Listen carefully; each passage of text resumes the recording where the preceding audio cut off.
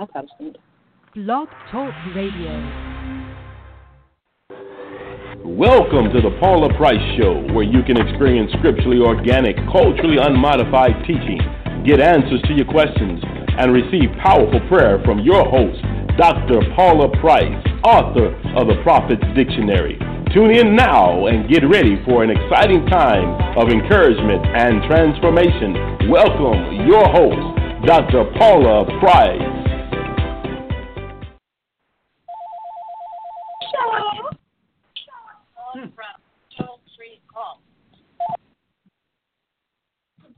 Welcome to the Paula Price Show, Dr. Price, where you just don't know what's going on in the background, but praise God, something is. Yeah. Are you ready to tell them about what you are doing? Yes, so we need to go live on social media first. Okay. Well, hello, Blog Talk Radio. We are glad again. We always celebrate you because you're the eldest. You're the firstborn of my social media world. Yes. And so I want to say welcome. Thank God for you. Are we live? Yes, we're live. Okay, they say we're live. Going live. Going live. Yes. Going live. All right. Okay. Hey, I'm enjoying it. We are live. Hi, live. Paula Price World. I'm live, too. I'm getting good stuff for you guys, you know? Oh, Lord. Yeah. He's asking a question we know the answer to. Is no, but that's fine. Yeah. Okay. So what's new with Dr. Paula Price in the world of Dr. Paula Price? Two things are coming to you. One today, one this weekend. What's coming to you this weekend is the Soul of Success Clinic. Dr. Price has been teaching these last few weeks on the Soul of Success, watching your words. Yeah. And so many other things. Sunday after church, to those of us who were here in Tulsa, yay, we got to have a closed session and Q&A lab. And so we are putting that up online this weekend for you to enroll in through her own Teachable site. Yes. It won't be on the Price University site. It'll be on her own Teachable site for you to enroll in those lessons and get that information for your life. Yes. If you are here in Tulsa, you need to enroll. One time is never enough. I know that's right. Thinking that, well, I was there, and so that should be good, and I took good notes, never enough. Because faith and hearing by the word of God. Oh, Jesus. And not taking notes. Yeah. Hello. So you have to hear it again and again and again. So be on the lookout for how you can enroll in that this weekend. I am working to get her done, okay? Yeah, and I've been pushing her. Yes, well, we push each other. Yeah. It's like, okay, let's do it. And now, the fun project. Your prayers are being answered. You have cried for it. You have asked for it. You have begged for it. Where can we get our hit? What? You missed that. The drama? Yeah, just a little bit. Okay. I so just you think want, dramatic moments. Allow her to have her moments where she must cut up. I have to. It's in the job description. Cut up. Cut up. Intermittently. Yes. Okay. And so we went and pulled out all of the cassette tapes from Dr. Price's archives that we have in Tulsa. And we're pulling them out. I think we have around 700 tapes. And some of them are duplicates, and some of them are backups to CDs. Once the CD movement moved in, we still kept an audio cassette tape backup because we didn't trust technology. And at that time, it was very new, and it was untrustworthy. We don't trust it today. We don't. Right, but we don't back it up on cassettes anymore. So we have volumes and stacks and boxes of tapes that we are going to. You can see, well, you can't see. The team is in the room like, yes, we are. So what we're doing is we are converting those tapes, and what we're having every week we're presenting to you is the audio archive of the week. I like it. A new audio archive every week. It's not just going to be available for a week. It will be in the e-store up until. But we're rolling out a new one every week. So today's audio archive of the week is Let's Just Talk, Defining and Exploring Dreams and Visions. Well, what's Let's Just Talk? Let's Just Talk is the first television show that Dr. Price had in the early 2000s. But before we took it to television, we met in the hotel actually where we used to have our events, the Crown Plaza, which used to be the Hilton Hotel. Well, it used to be several things, but the Hilton when we were there, every Friday night.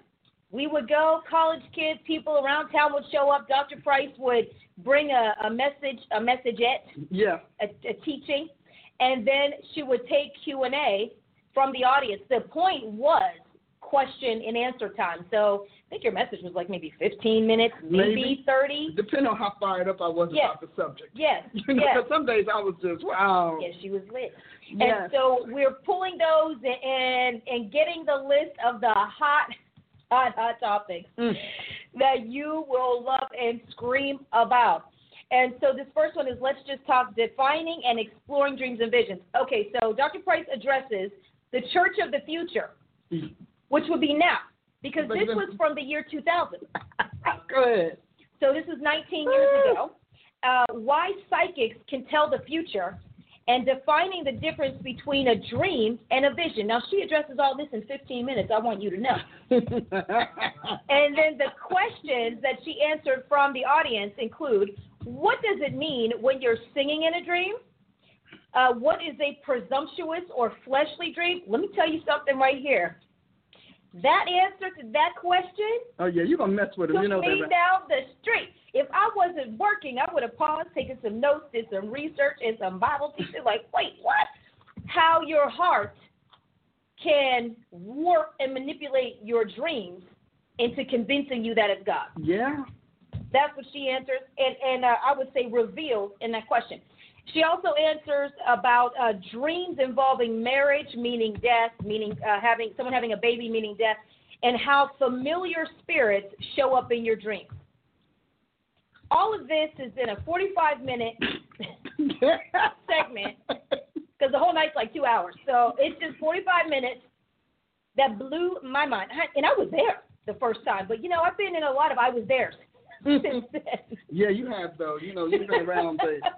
And so it's $9.99, digital download. There is a disclaimer at the beginning letting you know and reminding you this is converted from an analog cassette tape.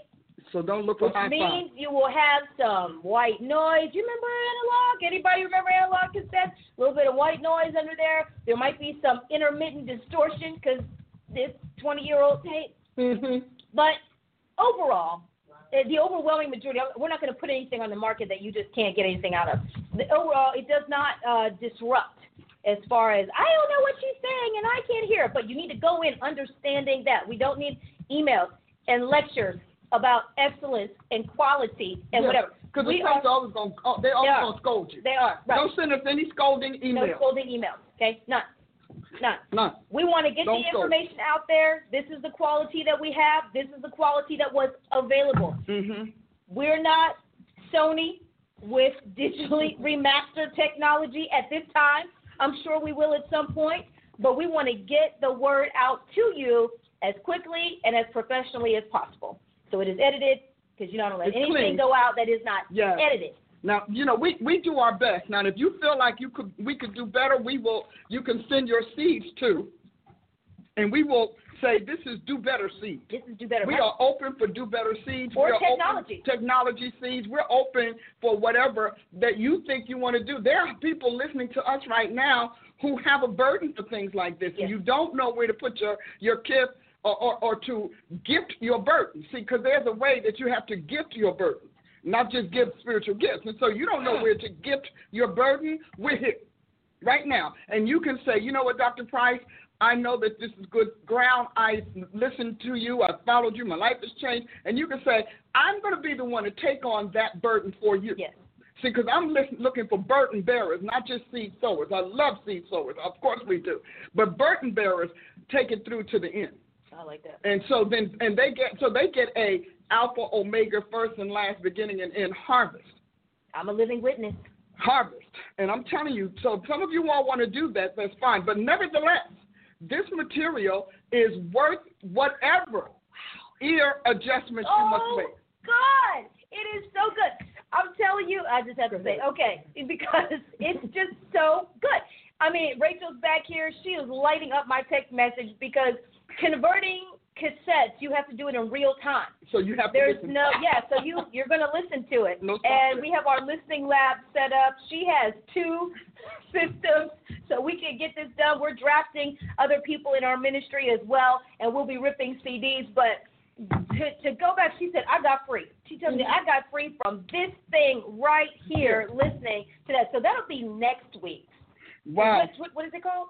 It's called The Economy of the Spiritual Prostitute. The Economy of the Spiritual Prostitute. Wow. Yes. But that's next week. That's next week. This week is Let's Just Talk, Defining and Exploring Dreams and Visions. You know, 2 things I'd like to say before I get into my subject of today, which I think kind of dovetails a little bit off of this. Great. The first thing I want to say is that, you know, I've often been, which is crazy, but I want to say it because I'm speaking to you. I've often been told that our generation doesn't touch the millennials. I don't reach millennials. Millennials can't hear me. Well, first of all, I've done my best work with millennials. I'm going to tell you right now, because I had over 200 students from Oral Roberts University walking across the street every Friday. They were pre-millennials. Now they're millennials. Gen X, they were, and they came, they brought their friends, they had their questions. I answered all of their questions. They asked about everything, you name it, because you know college kids, they got to know everything now. They don't want to wait until they get a degree. I want to know now. And they came over, some of them are still watching on my broadcast now. They'll check in and let me know, because we learned this and we learned that. We did Let's Just Talk every Friday night. And every Friday night, either before or instead of going out and hanging out, dozens and dozens of them sat with us. We would go at it. It was wonderful. We had, oh, my God, it was amazing. She was one of those. And she was the camera girl. No, you're the mic girl. Mic girl. She was the mic girl. She was the mic girl. Things haven't changed. Yeah, you did grow into it. Notice I said into, not out of. And so she's the mic girl. And she's running and she's going back and forth and she's doing all of this. My daughter would just tell folks they'd come. They would come and they stayed. Oh, but can I say? Yes. Okay, so this is how marketing was done back then. There's no social media. So we would, this is what I knew Dr. Price was different. Seriously, we would go to her house and took tapes, duplicated promo tapes. That's what we did. And she created and printed off paper labels, cardstock, to wrap around. And we got the little button Velcro that you could still buy in a craft store. Yep. And put it on there. And we went to campus and would slide the tapes under the doors. And so we would leave them around town. We leave them around town. We just leave stuff everywhere. And so people would play the tape and come over to Friday night. And most time they came over to dispute me. Because, you know, this wonderful, absolutely loved it. Well, we put the controversial stuff out there. Yeah, we did. And so they would dispute, they'd argue with me, you know, about everything. Bible, whatever. And a lot of them not only got saved, a lot of them got cleaned. Yes. A lot of them. And because they came to school for wisdom, so it didn't bother them that I was intellectual and that they were getting wisdom. See, that bothers people who just go to church. Oh, very good. But people who go to school come to have their brains, you know, exercised and challenged. So it was wonderful. We did, you know, we had a couple of events for them and whatever. But what I liked was that we made the rounds in that university. Yes. You know, because they asked the questions. They asked. There was no assumption. And again, you know, we had some tough ones. I like tough ones. That was okay. What I don't like is the ones that just are just obstinate. You know, you get those obstinate ones that just, before you can even say they have heard, that you say, they finished the sentence. They're the punctuators. They're always at the end of the sentence. But we had good kids, good young people, and eventually some of their, you know, because we were making such a splash, some of their professors came, or some of their teachers, or some of their executives came, or the RAs came. We had, we really did a great work on that campus with Let's Just Talk, where God makes sense. And that's what it was. Let's just talk where God makes sense. And so we're kicking around something similar to that. And trust me, they weren't all saved. A lot of them were, are you, because their mother made them. Daddy forced them. Absolutely. They ain't believe in Jesus no more than the devil. Not at all. And one of our best nights we had was the community night KJ52 Yes. came. I like that guy. Yeah. And this was 5 seconds before he went huge. So he was making his rounds. He was doing whatever. He was very good. We had a connection in the school who said, this guy's going to love Dr. Price. He came in. He did a concert. And then we sat down and did Let's Just Talk. And he and Dr. Price sat down. We had a lot of rappers in the church anyway from the campus. And they were asking him questions. He was fielding them, Dr. Price. They were working very well together. And years later, of course, you meet Dr. Price, you don't forget. Yeah, he still remembers it. Yeah, so he still remembers Dr. Price. But so this thing has potential to go. That's what everywhere. We did. And the beautiful part about it was that you bring in a rapper to be on a panel with me, you got and I want you to know, I haven't heard from him in a while, but I don't think there's been a great change. He was so rooted. But that young man loved Jesus Christ. He talked about, shooting questions at him about secular, sacred. They were shooting questions at him about including Jesus, not including Jesus, all of that. And I want you to know that young man gave a stellar performance. Yes, I still remember. Yeah. And I told him, I said, I don't know when we'll work together again, but if the Lord be willing, we're going to do this again. Because that man held up the banner, the standard, and the brand of Jesus Christ. And so it was really great because the rappers were at that point, they were all, should they have vulgarity? They were lost. Lost folk just pick up anything. You ever notice that lost people just pick up anything because because they're lost, they have no place for it. And so, but he was an amazing guy. We had some young rappers in there that were really, really good. And then we had some that just didn't care about it. All I know is I want to make it. I just want to make it in the world. I want to make it. And you could tell that they would not because they wanted to make it pimping Jesus Christ. And Jesus is like, no, I'm not going to, no. I'm not doing that. Sure. But we had we had some nights where I'm telling you, I would sit there and say, where are these people getting these questions from, God? But He loved it so well. Yes. He had no idea. Baby, I'm telling you. And so, but that was our campus work. And I've done campus work before. When people talk about young people, I used to do talks at fraternities and sororities, frat house. And that was when I was really in my early days. One young man said, I just think that we need to hear this. I don't know whether they have brought me there to stun the world, and I don't know. But we had a blast that day. And they also were to say, because people, I don't care how public most people are. I won't say all people, because, we are wheat and tares. But people genuinely want to know why they're in the planet. Yes. And the second thing they want to know is, does anybody know I'm here? Yes. And the third thing they want to know is there a God?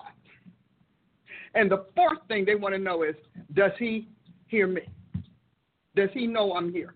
And no matter how we filtered those questions, ultimately we came down. And then the whole hub of all of those questions is, what's going to happen tomorrow? Can I find out today what tomorrow will be? Mm-hmm. See, so when we did those things, that's why you have psychics booming, because they're telling you, hey, they're giving you information you cannot get in this world. The greatest intelligence network in the world cannot tell you tomorrow with 100% accuracy and clarity. They'll say, well, this is going to happen, but we always have to put those disclaimers in there, barring the unforeseen. Well, if nothing jumps up.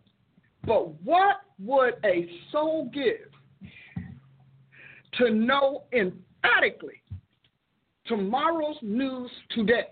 Mm-hmm. With comprehension, with definition, everything. See, because we just give you statements, but God knows how it's all going to start and finish, and all of the characters and players in the midst. See, because we can tell you you're going to get a new car, and you hear that, and you're like, yay, getting a new car. That's great. Somebody could have heard you in the store, bathroom, whatever, and said, you're going car shopping and your credit's good. So we can prophesy that with certainty. Come on. Yeah. But what can we prophesy with certainty that only comes from the realm of God. Because, see, when a psychic gives you a word, they can give you that word because that thing is already mobilized in the soul realm. That's why it's psychic. She said, I'll talk about that in Dreams and Visions. There you go. I just sold you on getting them. And so the reason that I'm taking this time is because I want you to understand that God is not for any single generation. Oh, come on. God is for all generations, all nations, all peoples, kindreds, tribes, and tongues. God is for everyone because everyone came from him. He knows your business. And the best part about it is that he conceals it to his advantage. I like there's a passage that says that the heart of a king is deep, but the wise will search it out. You cannot have futurism without wisdom. So as we go on into this, these are the things that we did. I told God, I said, I think I'm ready to do something, Lord. I don't know what it is, but I know that this generation needs it. Now, I realize that you're going to get the folks that are whatever, but we got pretty deep kids because some of these kids were like frat brothers and carrying on. You know, you get deep in frat. Oh, they came across the street, and then some of them just came from other parts of the city, and it didn't matter because we did it. We do it all the time, and we did it every Friday. And I'm telling you, they came with their Bibles. These are kids that didn't do Bible, even if they came to argue with us about Bible. Which is often the case. Yes, young folk like to argue. I understand that. What I understand is I understand disputing. What I can't take is contention, right? And arrogance. But these folks, they would say, well, I just want to know. One guy, he would bring all of his philosophy questions because he was in philosophy. Bless his little heart. He's actually on this one as well. Yeah, he's on there too. Oh, good. So you can see I've been at this a long, long time. And I've been able to do this and maintain God's right and God's light for a very long period of time. And so today, I'm pretty much like, well, let's just talk about it. What is it? You can ask a lot of things because one thing, wisdom is not intelligence. That's why people can be wise and uneducated. And they can be wise and not as intelligent as that SAT champion or that genius.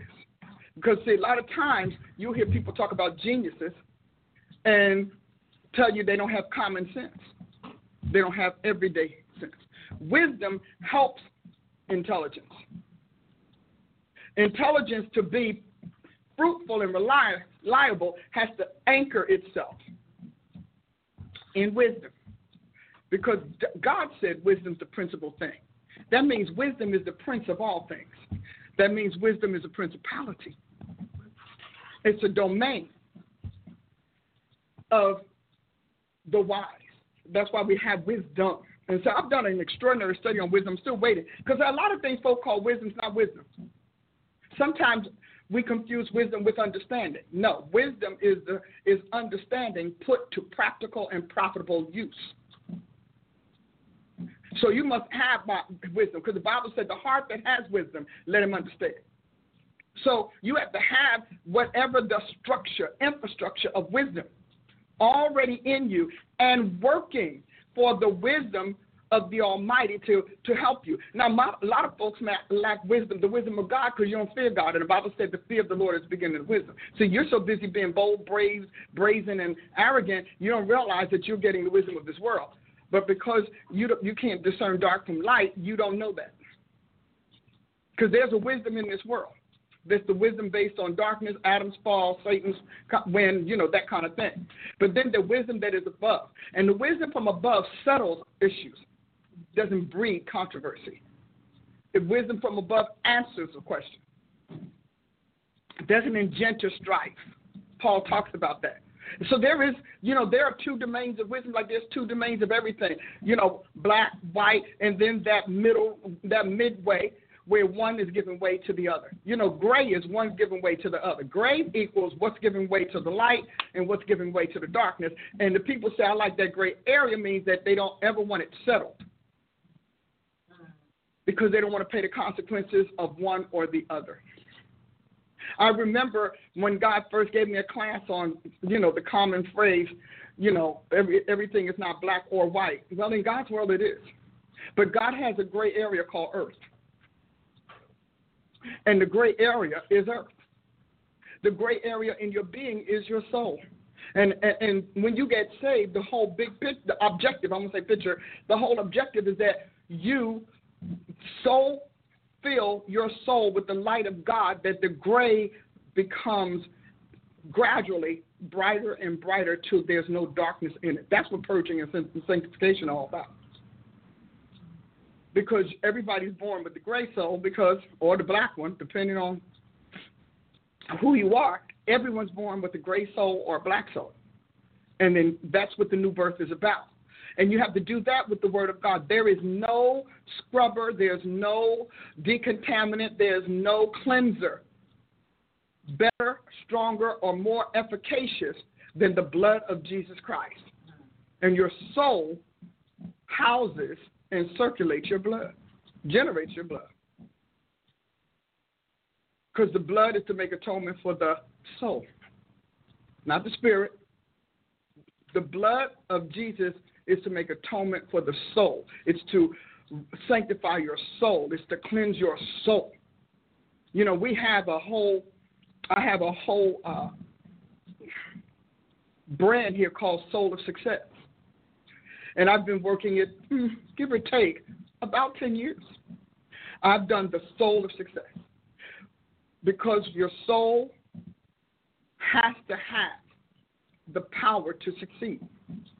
And most souls are not even constructed for success. And unless you're coming from very successful, highly intelligent parents or highly astute, etc. parents, you really don't have it. So you need the blood of Jesus. You need the Lamb of God.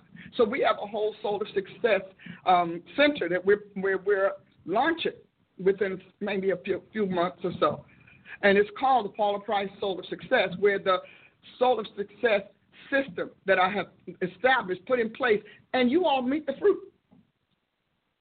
is now going to be open and offering services to whosoever will. Because the Bible has David saying, as a king, you restore my soul. And if you don't have soul restoration, you can succeed all day long with your gifts, talents, and opportunities. You will still be a wreck in life. Most people know that. And your best time in life, the most cohesive part of you, the most sensible and dynamic part of you is when you ply your craft, when you do your job. That's why so many people are workaholics, because there's nothing more productive, positive about them than doing their jobs. And when you have to go home, you're a wreck. House a wreck, kids a wreck, cars a wreck, everything's a wreck. And Satan is so good at making you feel comfortable and never developing yourself and foregoing self-development that he'll say, well, it's okay. Genius ought to be messy. I don't know why. He's now talked you into being your worst self out of work. And so you like, I'm not going to clean my, this is it, that's it. Why do you think we have people coming to God crunchy? Crunchy clothes, literally crunchy clothes, tattered jeans, because he has so gotten you to buy into what you feel and what you perform have nothing to do with each other. So many people, many professionals, geniuses, stars, etc., they're kind of like borderline savants. They can do one thing well, but they can't handle the rest of their lives. That's a savant spirit. So when you go to work, you're a genius. When you go to work, you're smart. When you go to work, you're tight. You got it together, even though you might go there looking crunchy if your job allows it. But this whole idea that there's a separation between the exterior and the interior you is crazy. So now you have people saying, it doesn't matter what I wear. Yes, just because you can sell a bag of bread doesn't mean you can run a store or have a bakery. And so you're just selling particulates of yourself. And you're selling people on your particulates and not your personhood. See, this is what we do and we address. So everybody, and then they have this get on board, because one thing that the enemy relies on and the spirit of this world relies on is your sense of inferiority. The fact that you're okay with being your most inferior self outside of your work process, I'll say, and your professional career says somebody else is writing your script. You bought into that. Somebody talked you out of feeling bad enough about yourself to make you better. Because when you are internally together, you cannot tolerate being externally disarrayed or disordered. You can't take it. You just can't. Because everything about life is a living, dynamic seed, force, agency, power stream, and all of that. So when you are externally together, the fact that people are okay being sloppy and never trying to be their best self tells you that we are right now a population that has given up on itself. And you've given up on yourself because you're following someone else's description of what you should feel comfortable about. Now, God talks about that. He said it's like a dog going back to his vomit and a sow wallowing in her filth. Pig. Why? Where do you think we get pig sty? Because they don't mind, And we'll talk about how bright a pig is, but a pig's still going to have a sty. And it's still going to be a wreck. I know some of you all are probably going to have deep issues with this, so I'm going to drink some coffee. Come on, get your cup. Yeah. Because you so followed the narrative of your diminisher that you've left no room for a different thought and for somebody else to change the script. So your soul is scripted by diminishers, which is why you can't clean up, why you can't get anywhere on time, why you start things and can't finish them, why you don't care about being disorderly or out of order. See, all of that is a soul script. You pick that up. And you pick that up because in the era before yours, that's what we held up. But when the mandate came from darkness to deinstitutionalize civil society and to bring society back into uncivilization too. That was because, we got politicians talking about we are uncivil. Now, you're a politician, and you're telling me that you are uncivil. And you know what? Because it's a word you never heard before, you think it's a champion, just like disruption. You think it's a word that you never heard before that was put in, that match your inner dysfunctions. Because this is this. This means evil and bad. Look it up. Don't take my word for it. So this dysfunction, so you're excited. Well, we're disrupting because you pick up any term that makes any kind of sense to the self you created. Because you created a dysfunctional version of you. You allow someone's script to recreate you. And that recreation wouldn't be a problem if man was alone in the planet. Because then nobody would have a good or bad, right or wrong. But the issue is that humans are not alone in the planet. God has innumerable company of angels and principalities and powers and all of those things of right that see to it. The scripture says when a land gets too bad, that land will vomit you out. And so they write it so innocuously, the land will vomit you out. No, the spiritual agents of the land will dispossess you if that land is not doomed to desolation. So God would rather have a land desolate than utterly destroyed. See, that's your Bible. So it says the shields of the earth are the Lord's. So you got lying spirits telling you that they own this, and they don't. They're on assignment to filter what should be in the land from what shouldn't, what will keep a land alive and going, and what will destroy it, because they are the destroyers. They are destruction hunters. That's why the more you destroy yourself, the more you feel good about it until it's too late. So the more you corrupt your soul, the happier you are. And that corruption becomes culture. How do we end up with a grunge era?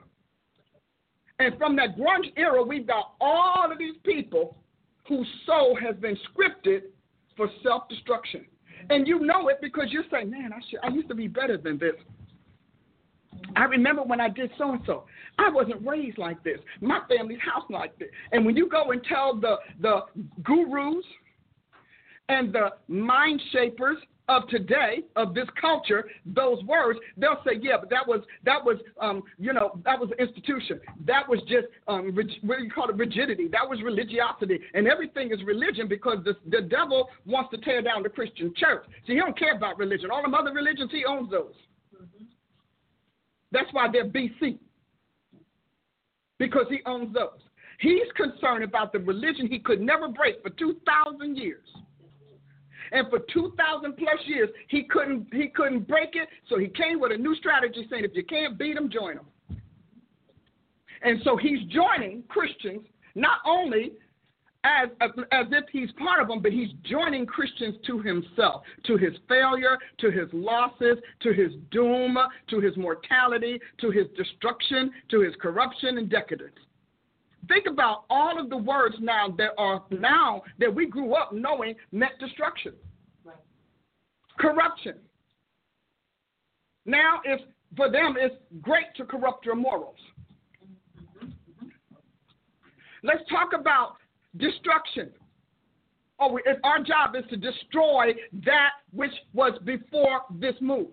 Meaning, before this was church and Christianity. I mean, it's not hard to put it together. You don't even have to be a genius to put it together. So Christianity is the problem. I keep telling you, and I'm going to keep saying it till you get it. Satan's issue is not your culture. It is not your ethnicity. His issue is so not your heart, your soul, your life on its own. His issue is Christianity, meaning his issue is Jesus Christ. Satan's problem is Jesus Christ. It is not your house, your wife, whatever. Those are all pawns, tools, instruments, and weapons in his game. Stop walking around talking about it's about race. It is not about race because there is no race in hell. Just like there's no race in heaven. Hell takes all races, happily. Death is not a biased entity. Death is all humanity. Death has one thing, clay. I got to get you out of clay so we can get you into the way you chose. Because when you start talking about what it is about, no, it's not. It's not about color. The color is the use. Trust me, the most powerful person will always prevail, and it won't matter what the color is. People forgive your color when you're great. They forgive your ethnicity when you're great. They overlook it, and as a matter of fact, make a case for it instead of against it. So we all running around, especially Christians. I mean, I look at the Christian church, and I think, y'all need to go back and revisit some things. We got the black church, the white church, the Asian church, whatever. Y'all ain't got that in heaven. Trust me. We're all, humanity, God says, is from one blood. Now, I wish I could say that I knew this or felt this when I was a young woman coming up. I wasn't. I was raised in Newark. You know, we were just on the backside of the Jim Crow era, etc. We were all of that. I didn't know any better. But you know, when you know better, you do better. And you can talk to God all day long about you just trying to keep the race pure. God is like, I'm trying to keep my race pure, and you are contaminating it with that. So your purity tactics are literally eroding my race. Those born from above, born again in Jesus Christ. You're not helping him. And so when God gets you there, you may do a great work as a good pastor who kept the races separated, who kept the people all apart and kept things pure because you thought it was for God. When you get to heaven, God will never use you in power because he already knows that you're a divisive soul, and he's not going to let you divide his eternal realm because he's had that done once, and he's never going to allow it again. So you can be proud of yourself. You can walk around, pat yourself on the back. You can even say we need it on earth even if we don't need it in heaven. This body goes back to the dust. What goes to God's realm is the heart that thought it was necessary. I just hit something.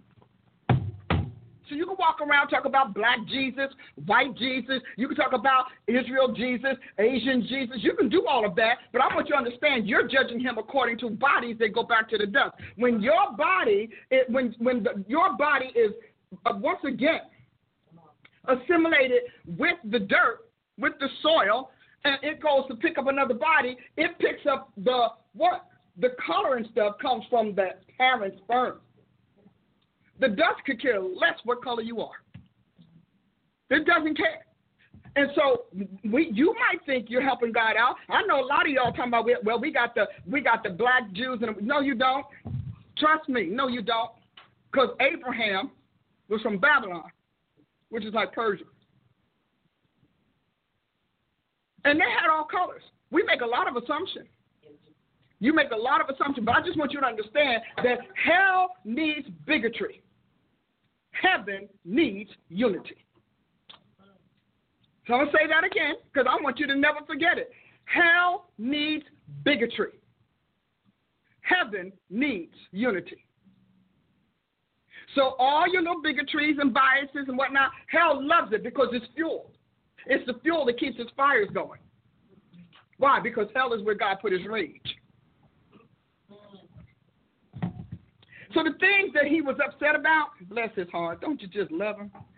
The things that he was upset about, the things that he didn't like, the things that he disposed of, what God calls eternal refuge, which is garbage, trash, he put in hell under his feet. Remember, the scripture said that very soon God's going to crush Satan under your feet. Well, what's under your feet? What's under God? And so God allowed his holy fire, hallelujah, to be purged and separated itself from his enraged fire. Hell is not, I know we like to talk about it all the time. There's no hell. Yes, it is. Hell is God's rage. That's where he put his rage so he wouldn't destroy his whole creation. He had to separate and quarantine his rage. Hell is the quarantine region of God's rage. So in hell, you're gonna find all of the sins that you love. You're gonna find them right there. I'm telling you, you're gonna love it. Fornication, you're gonna love it. Hallelujah. Addictions, crime, you're gonna find all of that where? In God's rage, because it has an assignment, and that assignment has to be separated. That's what holy means. So God holified his rage by creating hell. Hell is not hell like creation. Creation is a person. We keep a person who has extended himself so much that he is everywhere and everything. But people keep, because I heard it. I don't know, someone was telling me about Carlton Pearson talking on Today's Show, talking about there's no hell. I'm like, well, you ain't been there, so you don't know. But what you do know is that you're not 22. You're aging like everybody else. You're rotting away like everybody else. Every sign of hell is in the flesh. Hell has signatures. Because the death has got to keep deteriorating us to get us out of here if God isn't going to do so with a mortal blow. You don't regenerate, your blood is whatever. I'm telling you, they can talk that trash all day long because it sounds good as ideology. And it sounds titillating as philosophy. But in reality, come on, because if you could stop yourself from getting old, you would. And the end of your elderliness, your old age is death. And the end of your corrupt soul is where God puts those that can't stand him. You understand, hell is where people who don't like Jesus go. Because it's like you. You're not going to bring somebody in your house that doesn't like you. You're not going to bring somebody in your company that doesn't like you. And so, and if you do so, it's foolishness. Like the Babylonians did not like Israel, yet Israel brought them into their capital state and threw all of their secrets and their treasures. Now, why would you do that with someone who doesn't like you? Because they're going to take it over. They're going to come and steal your secrets. So he was talking, I said, but he can't prove there's no hell. I have more proof that there's a hell than he has. I'm telling you. And so he said the Bible, from what I heard, now this is what someone was sharing with me because, folks are hot. Well, the Bible doesn't really say anybody was in hell. Jesus talked about worm dying not. How many times did he say that? If it's better for you to enter life, halt, whatever, than to enter hell fires whole, with all your limbs all corrupted, or whatever. And so when they told me that, I said, I don't even know how he can say that, since Luke 16 gives us the story of the rich man and Lazarus. Abraham was in hell. Abraham went to hell. David went to hell. Everybody went to hell immediately except Enoch and Elijah. Jesus went to hell. So if you're going to believe inclusionism, you need to really dig deep and make sure that you're right, because you could be included in hell.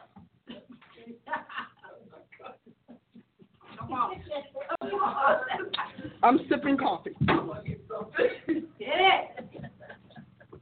Audience asked me to hit something. I got to hit something. So I'm going to do this. Hell is real. See, but he's banking it on the body. And I'm going to tell you a secret. You want a secret? Come on, lean in. The only people who want to do away with divine judgment are the people who know they did something to deserve it and they can't fix it or refuse to fix it. So your question ought to be, what is it that makes you want to rewrite this man's scriptures in all of salvation? See, we don't ask the right questions. You're so busy being excited about the numbers. You realize hell got a lot of numbers? If God is only getting the remnant, hell is probably going to outnumber those of us who make it to heaven. Because he said, yet a remnant will be saved. You can't describe how somebody is going to dispose of their problem. Hell disposes of God's problem. And I'm telling you, I listen to this stuff and I think, man, is the church that dense? Yeah, put me out there because I want to talk about it. I want to talk about it. I want to talk about where you got that from. Because if you tell me you got it from some ancient Eastern thing, then you got it from what God killed on the cross. And so God took every ancient and Eastern religion to hell with him in the person of his son. And he didn't bring them back. So you can talk about all of this ancient Eastern Asian stuff all day long. That's BC Jesus. BC. AD is important to heaven. God just could care less about how you are. I said to him one day, well, God, why are you doing? He said, I got a few things I need to finish up. He said, I'll be done with it. I'll let him self-destruct. I said, huh? He said, yeah, that's what they want. Because you get what you want in Christ. So you can play around and talk about, well, you know, Christians, God has nobody in hell. There really is no heaven. You could do that.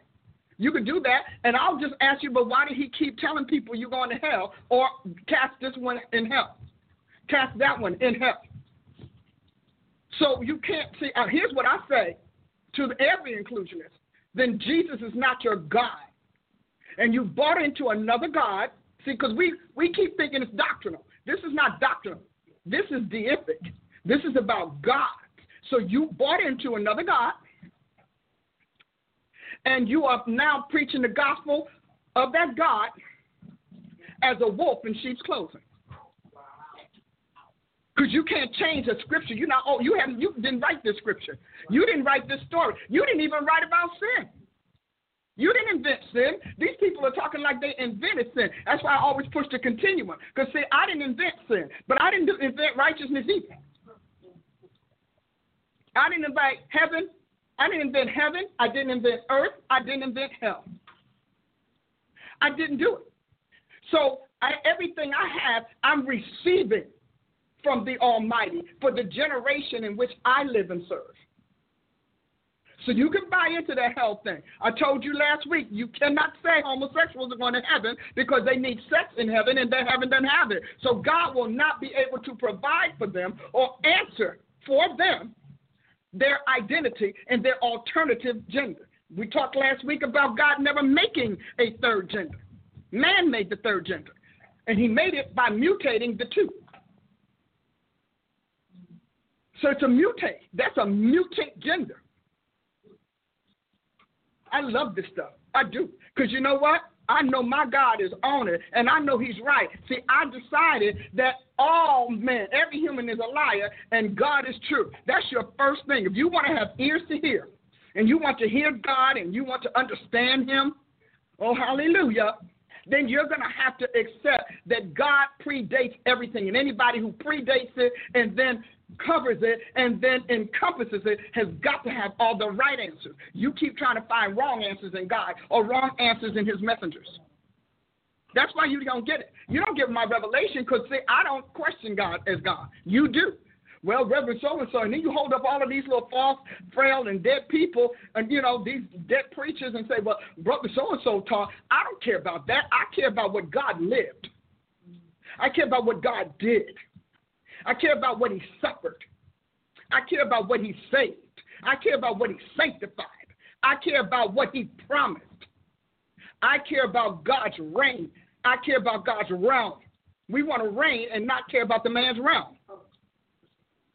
See, your priorities and your hierarchies are wrong, which is why God won't talk to you. Well, God never gave me that because you never gave God even the benefit of the doubt. We don't even give him the benefit of the doubt. That's just wrong. Why? Because it feels wrong to you, 70.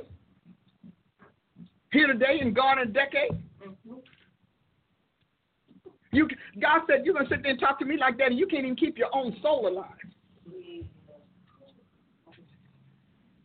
He said, don't be upset with those who kill the body. He said, be afraid of he who destroys both body and soul in hell. Body and soul in hell. See, that's God. That's the God that you ignore because you want to have a daddy God. See, some of you all have bad parents, so y'all think God is as bad as your parents were. Some of you all have very bad, indulgent parents. Some of you all have ridiculously strict parents. But whatever it is, people enter God's parentage with the concept and the history as well as the experience of the parent that raised them. And if you had no parent, then you had the streets, and the streets were your parent, or the state was your parent. But God is none of that. None of that. I like it when people say, well, I just don't understand, why God would let so-and-so happen. I watched this show on 48 Hours. I watched it twice because I was mad. And I was mad and compassionate at the same time. Trust me, that's a nasty mix of emotions. So it was about this young girl who had gotten free from sex slavery. Now, every time they tell you about, they use these girls' testimony, it starts at their enslavement. It rarely starts at their trigger. So this young girl, because they keep showing it, so I'm going to talk about it, because this is Let's Just Talk, I'm going to talk.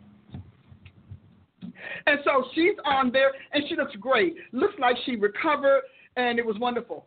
But every one of these girls have the same beginning. They were fresh. They were hot in the behind. They were boy chasers and boy crazy. They were already doing delinquent things, etc. And their behavior, because, see, there are behaviors of destruction. There are behaviors of doom. And so they executed all of this. They carried out all of this doom behavior, and then it happened to fall upon the destroyer. And so the destroyer is the one that meets them at the airport, meets them in the coffee shops, meets them at the party, or online.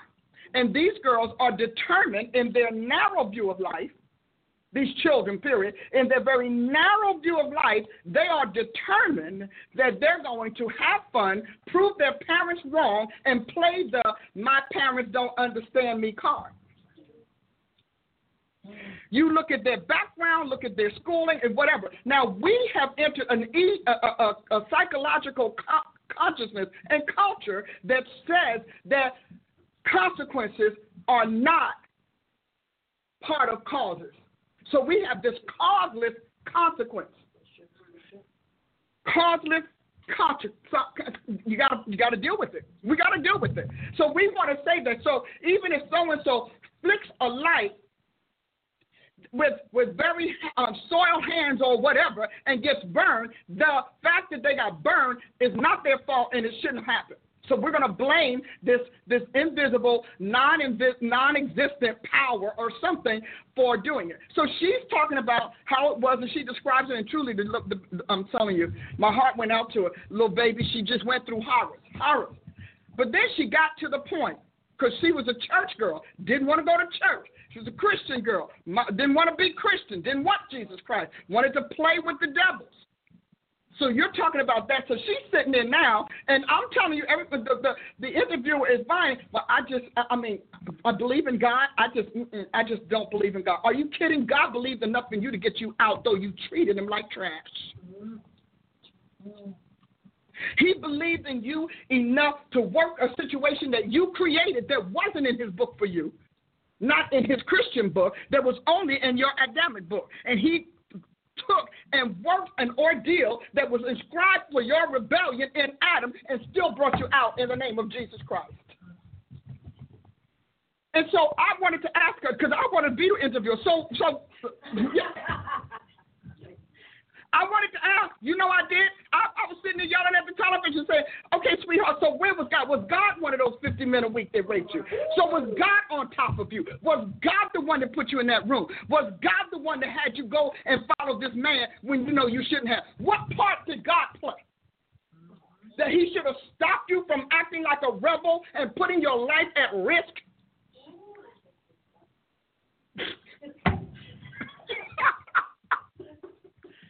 When these people say this, I'm telling you, Christians, you who know Jesus Christ, you who are part of his family, start asking him, at what part did God come in here? What character did God play? Where was his cast? Because, see, God was at that place telling you not to go with that man. And now you're mad because he forgave your disobedience, your dismissiveness, and brought you out anyway. Because many girls died. That's right. That's right. And he brought you out because his seed was in you. And he cared enough about you because his seed was in you. That's what made you worthy of saving. That's what made you worthwhile. His seed was in you, and God takes care of his own. But he does say that the Lord knows those that are his, and any of us who names the name of Christ, we need to depart from iniquity. So you did all of this trash to God, and you did it under Satan's permission of being a teen, and teens got to act out, and teens got to do this. Why is it that teens have to act out? Take your kid out of school, you find out they don't act out.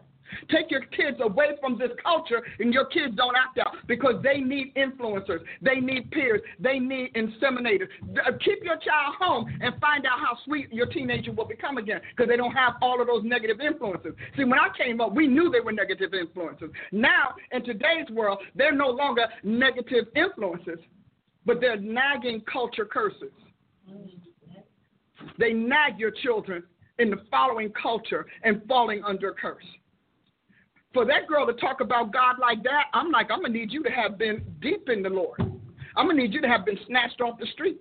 And some of them snatched off the street has to do with God saying, you know what? I need you to get this out of your system, and the only way it's going to get this out of your system is to let you have your way. Now, I'm going to tell you right now, I hate sex slavery. I do. I'm telling you, I pray for it all the time. But I went to God about it. God is like, how are they going to blame me for something that they defamed me about? They profaned my name, profaned my church, defamed my reputation, and now it's my fault that you got the wages of sin. I promised you that what you sow, you're going to reap. You got the wages of sin, which is death. And preachers, if we're going to be psychologists that work for Jesus Christ, we're going to have to know when the soul is wrong.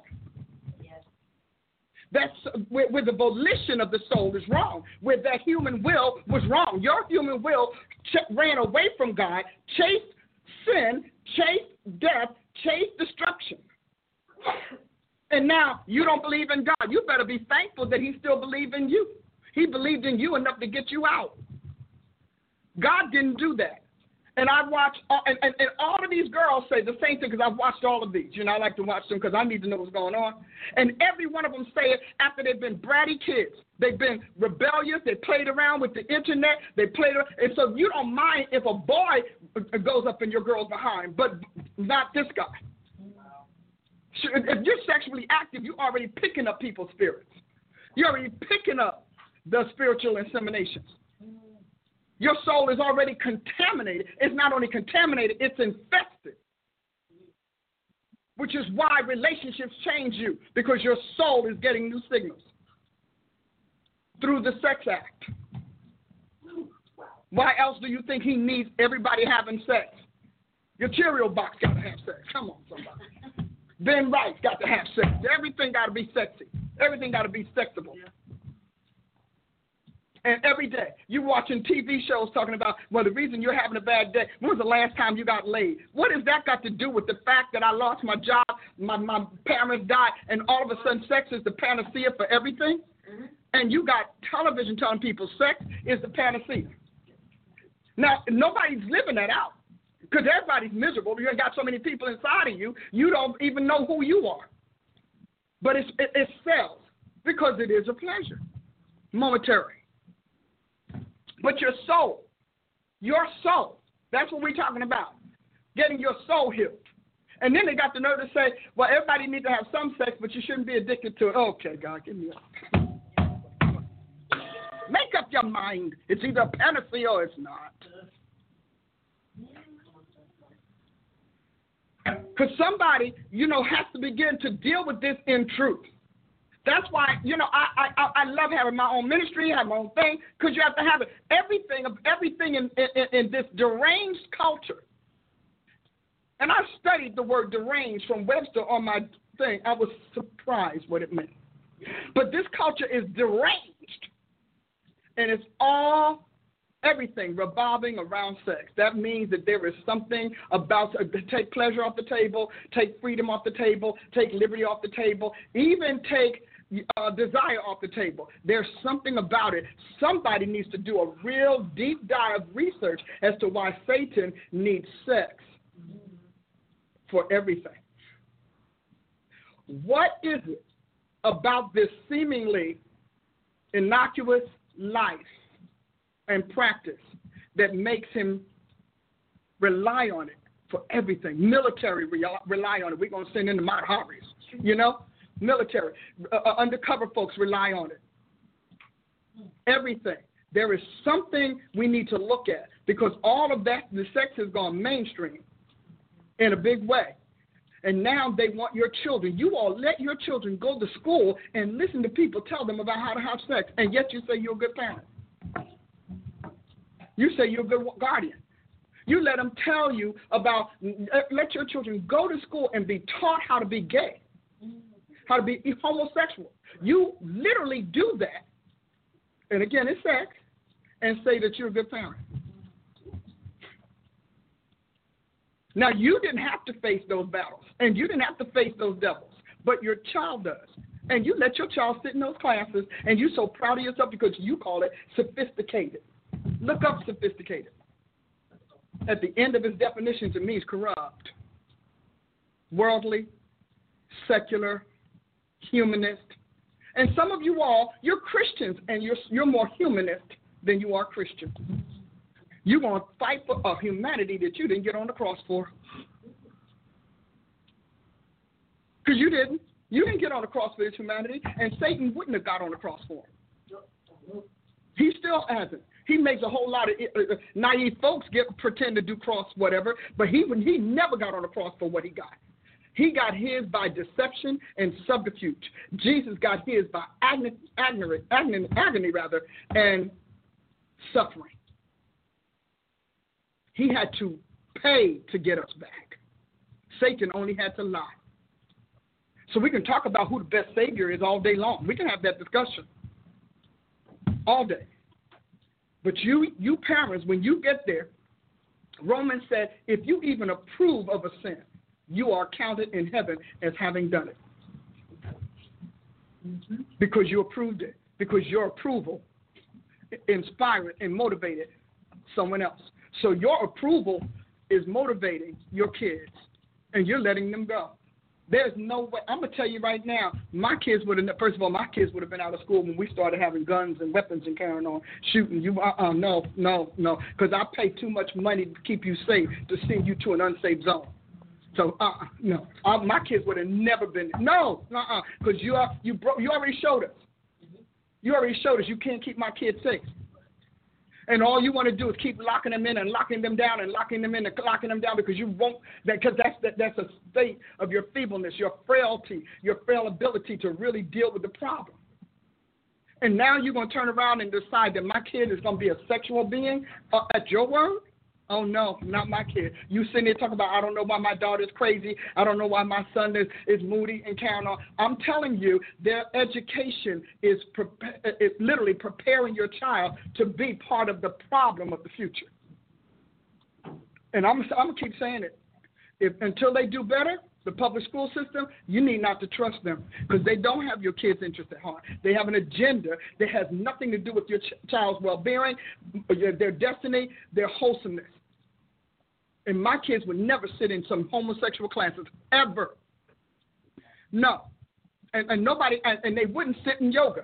Y'all got your kids, I'm a Christian, and you got the nerve to think Christianity and yoga are one and the same. I need you to do your homework. It's a shame how naive Christians are, and it's even more pathetic that they are so gullible. You will not go and research yoga, and you got your kids sitting in the middle of your living room going, hum?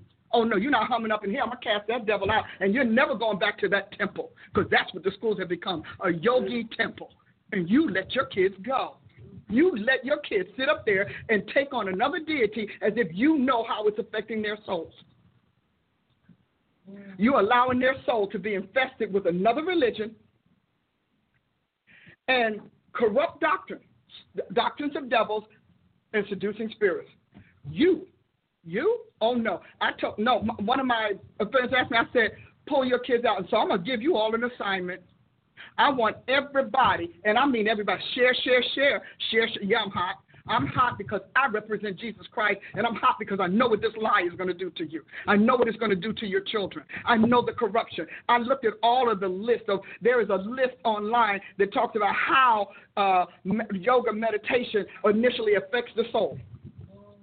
Insanity, nervousness, sleeplessness, and the list goes on. But I'm going to give you an assignment. If you are so convinced that there is no difference, prove your case. Go online, go to the library, and go to scholastic papers and read up on yoga. And then ask your school's principal why they are peddling one religion instead of all of them. So if you're going to have yoga, the Hindu religion, then I need you to have Christianity, the maker's religion. I want you to, but before you go, don't just pick up the phone and start fussing because you know how we like to do. Do your homework. And then everywhere, call community meetings and let's discuss yoga being taught and used on our kids.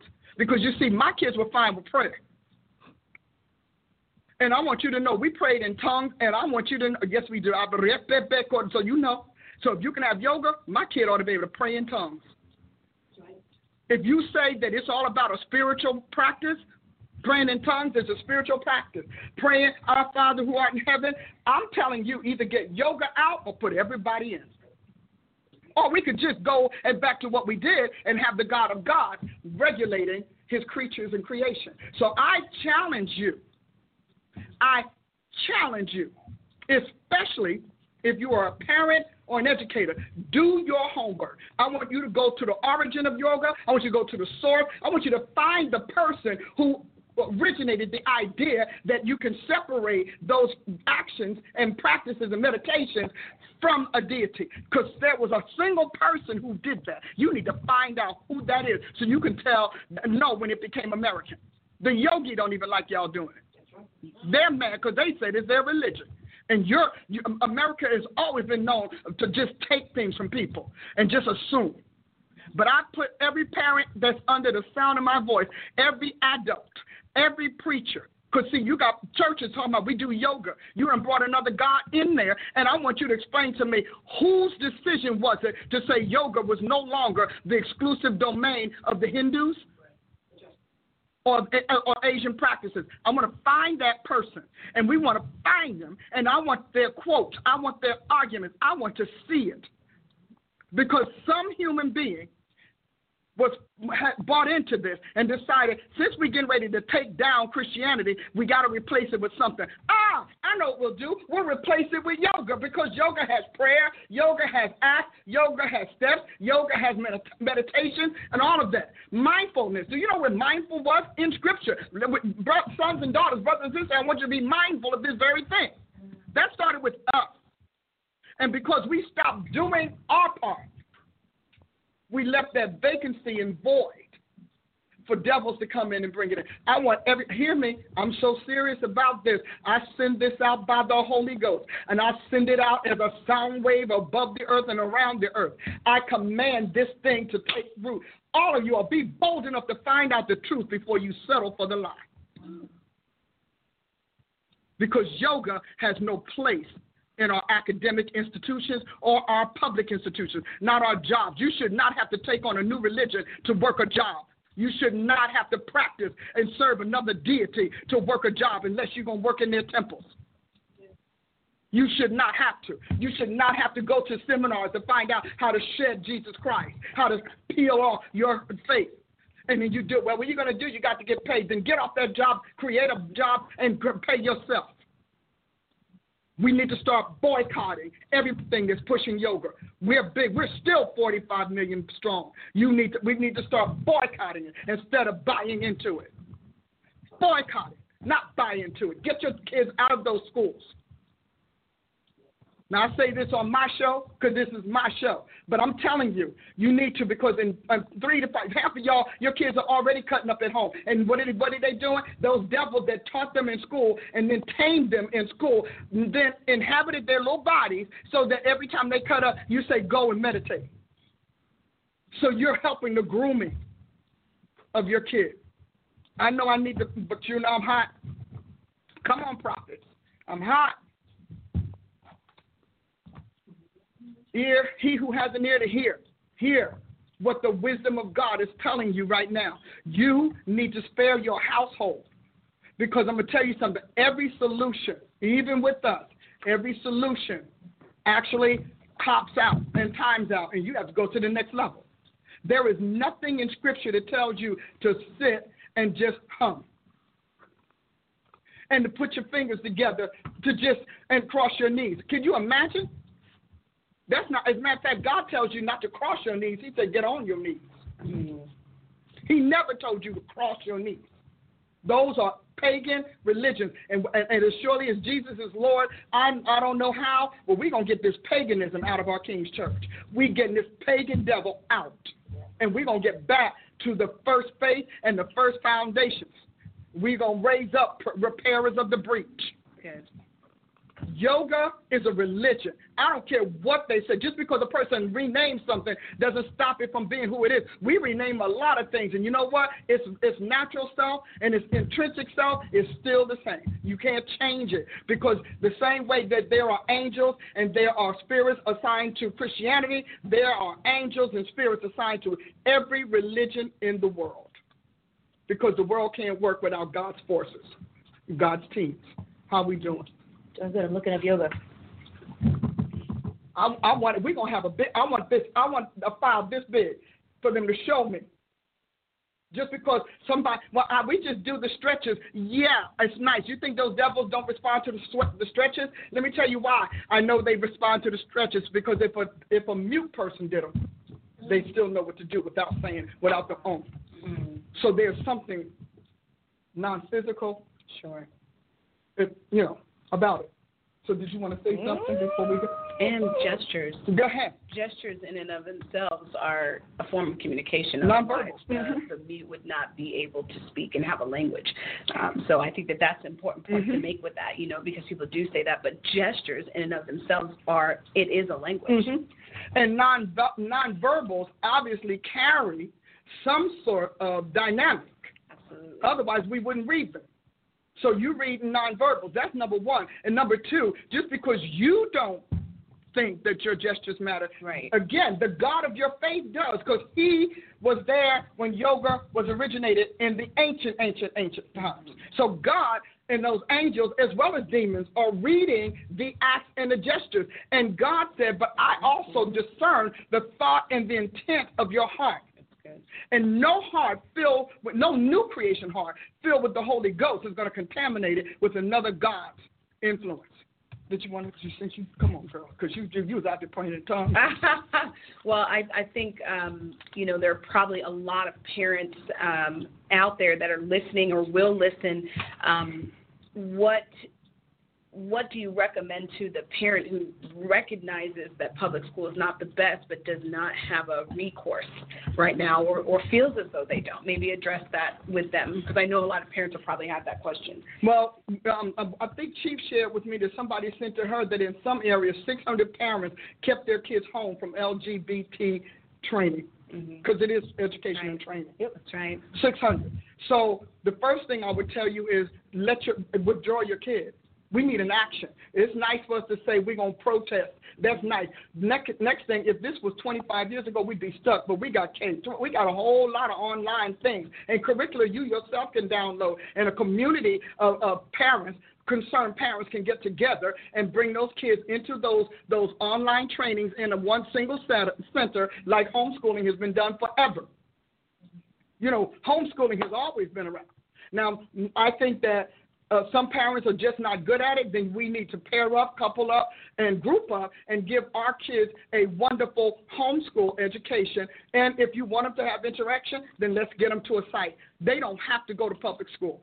And public school was not started by gays and lesbians. It was started by Christians. That's what public school was started by. Your university that swears that you can't pray on that land was started by a Christian. Yale was Christian. Yep. John Yale, he was Christian. All those people were Christian. And so at the tap root, we're the one. So what I would say is that, number one, first of all, I would complain and criticize. Yes, I would. And I would go and fight. If you can't fight, that's fine. But if these teachers want to be disemployed because they won't fight for what they know is right, then that's their loss. You're not responsible for them. You're responsible for what you brought into the world, and you brought a kid into the world. And now, think about it, and now we got churches teaching it and carrying on. You know good and well, God's going to break out. He already told me. He's going to break out. He just needed people to know why he was going to break out. Wow.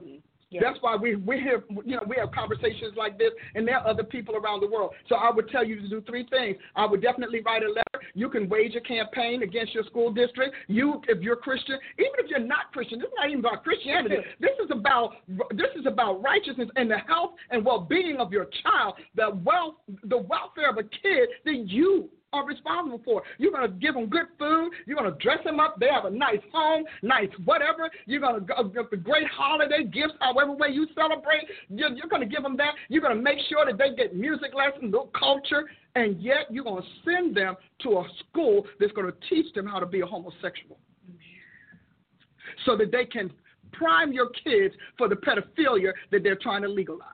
That's what this is. It's priming your kids for the pedophilia that they're trying to legalize. Don't take my word for it. Look it up.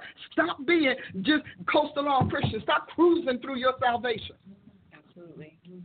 This is about getting your children to be the pedophilia objects of tomorrow. This is not about that. And it's still all about sex. I had a dream. That's why I know you need to fight. I had a dream about 10 years ago, and I was in the dream, I was by the Spirit brought into this man's garage, and he was sitting there. He had jeans on and a black top, and he had a little boy on top of him, and he was sodomizing this little boy. Issue is that the garage was up. It was broad daylight, and passers-by didn't care. Wow. This is get your kids out of those schools. Wow.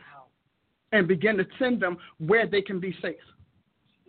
And if you have a problem with what institution, come on, check out those institutions. Check them out. You know, I saw the article, Catholic Church, largest sex slave thing, but you won't let that happen. Because, see, and then you want to talk about God. Yeah, but they work for God. No, they didn't work for God. They told you they worked for God. And you bought it. You didn't see any fruits of repentance. You didn't see any fruits of righteousness. All you saw was a lot of liturgy, a lot of smoke and mirrors. So those people who did that told you they were working for God. And you didn't care. And then when your kids were going, you bought into that whole thing, because there is a religious spirit to church pedophilia. That thing literally adopts a religious spirit, because remember, this thing started with temples and religion. Right.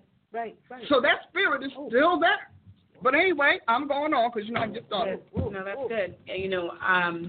So essentially then parents, you need to be finding the resources in your city that are available to you, working parents who can't sit at home. Exactly. with their kids, then begin to look at the resources that are available in your city. Look at the homeschool networks that are available in your city, because there, in every major city, there's probably already an existing network where you actually could begin to bring your children into that, and you wouldn't necessarily have to sit with them all day. You know, so I definitely want to extend this on Profiting This Generation this week to talk about some of those solutions and some of those answers to help you guys get connected with things so that you can act on this counsel. So just kind of summing that up, because I know that a lot of them are going to have questions and going to want to message us. So it's time to start looking into those things. If you're a parent who can't make an immediate action, then get involved in that curriculum. Find out what you got to pull your kid out of. I know that, you know, Prophet Ashley and I, we talked about it when we were kids. I wasn't involved in any sex ed class whatsoever. My kids didn't do that. Elaine Stewart didn't do that. Dr. Paula Price didn't do that. So I wasn't involved in many of those things. We weren't involved in Halloween parties, things of that nature. We just weren't there. So there are actions that you can take to even protect your kid in the meantime while you're trying to find solutions and places where your kids can go. And now let me just say this, because it's important that you understand. Every trend has an agenda. Every agenda has an objective. That's right. And I'm going to say that. Every trend has an agenda, and every agenda has an objective. So, and that is to popularize some sort of action that someone believes should be spread throughout all culture, all community. You need to figure that out.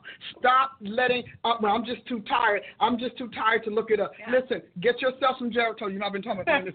Get yourself, my favorite vitamin is Geritol, baby. I'm back. But you need to look it up and stop feeling sorry for people who cry. Just because the homosexuals whine and cry about how bad they're treated, there's no reason for you to buy into them and back them. Well, we don't have to, just because you cry. Our kids cried all the time. We didn't care. We like, go to your room. They cried all the way through the room. Okay, fix your face, whatever. This whole idea that because they say they're suffering, you're suffering something you chose. Not something you are. You chose. Every time you have sex, you choose to ratify that which is against not only nature but culture. You don't have to have sex. People ain't died from not having sex. They die from a lot of things. You're going to die from not having water. You're going to die from not eating. You're going to die from not having air. Yeah. You're going to die from other things, but you will not die from not having sex. As a matter of fact, according to the hierarchy of the human body, the reproductive stuff is way down the line.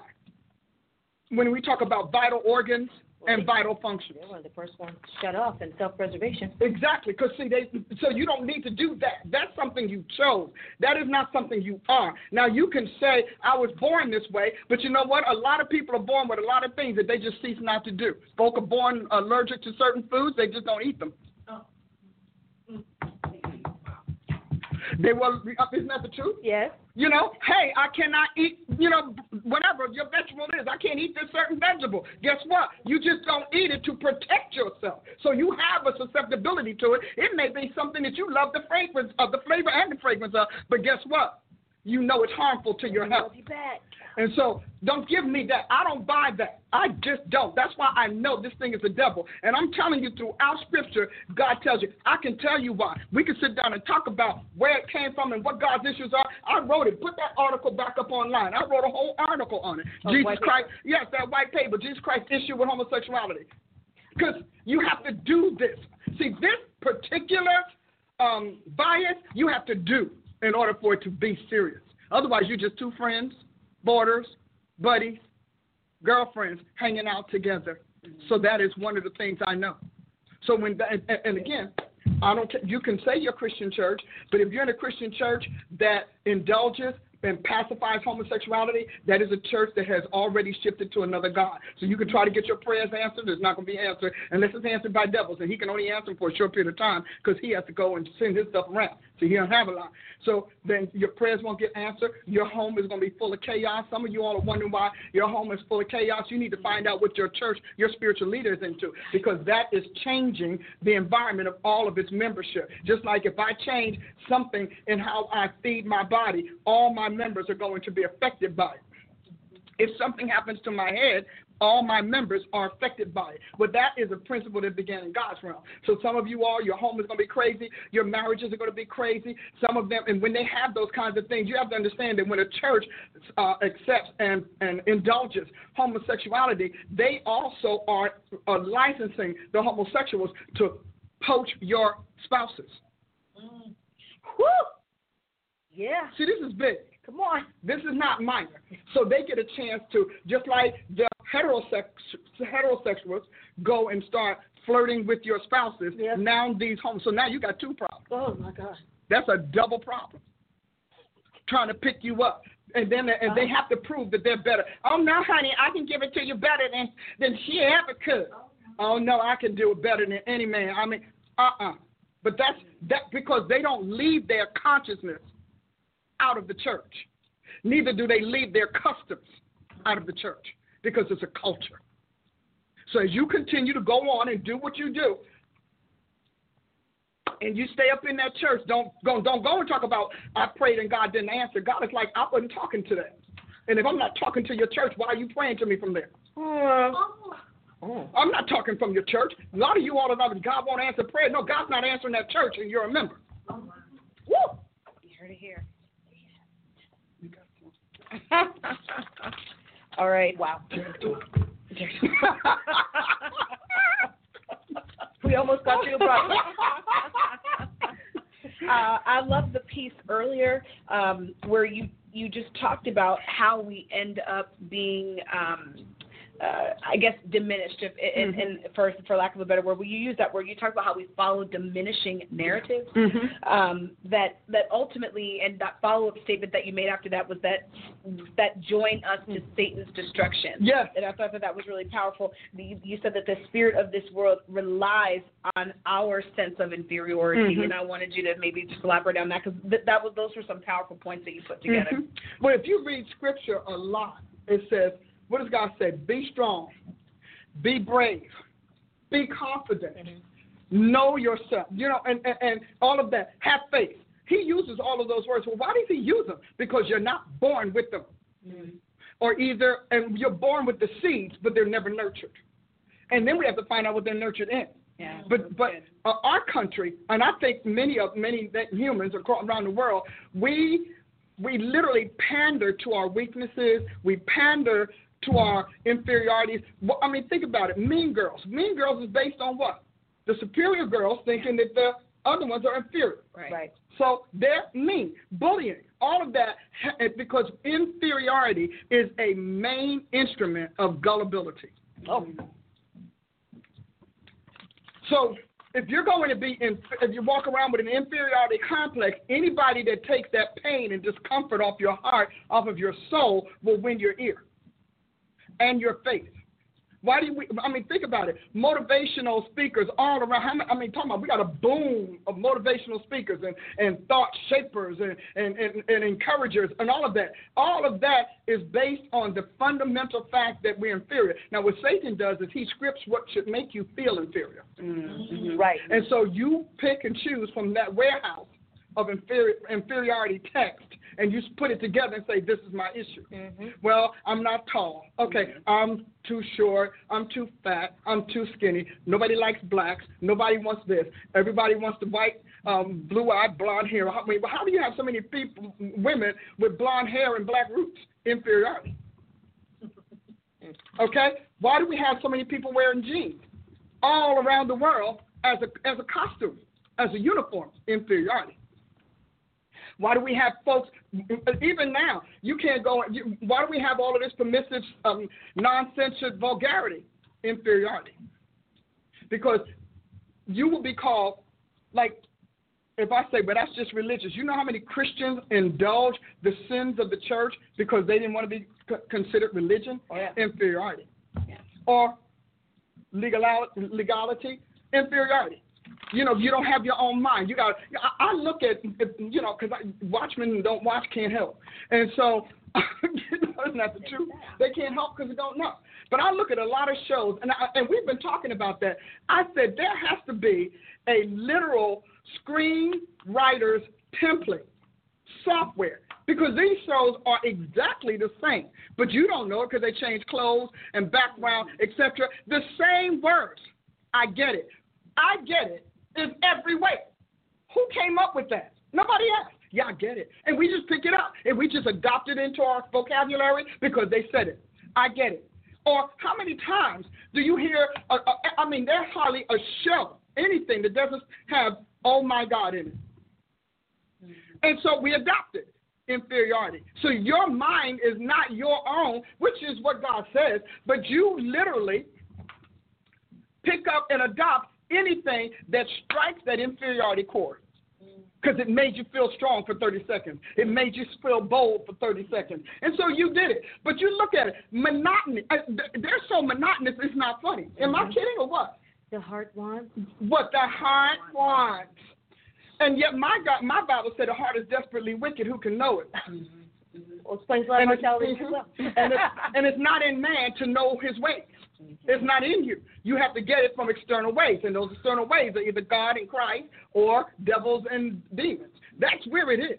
So the hardest thing for me was saying, I'm not doing that because you said, well, I was always a little bit stubborn. But anyway, because I used to say, well, what makes you right and me wrong? Like, and there is a spirit on that phrase, I get it, because it keeps forcing my mouth to try to say it. So that's an anointed term that's accomplishing something sensual at the very least, because there's a spirit on it. And like, one day I just sat down and just wrote all the words. I said, man, these are in every show. Yep. I prayed last week because, I have fun with the Holy Ghost. I said, God, please deliver us from agenda and give us back artistry. There is no artistry out there. No. It's all agenda. No art. So they don't even have to work hard at being creative or innovative. It's just all agenda. And I wouldn't have a problem with that if the agenda wasn't so destructive. Yeah. But it's all about annihilation of what God has done. Did you want to say something? We got time. Did you want another one before she reads? Because she No, go ahead. All right, so the article on yoga, this was written in 2014, Huffington Post.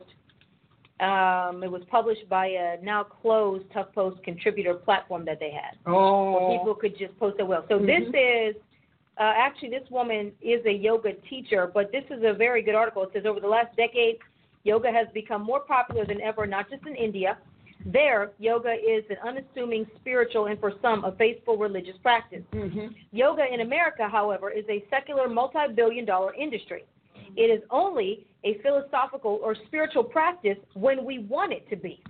And we certainly don't accept it as a religion. American Hindu organizations such as Take Back Yoga will keep trying, but will keep failing to reinsert the religious aspects of Hinduism into American yoga because yoga in the U.S. is exactly what Americans want it to be. If they really want to take back yoga, they might just have to buy it back.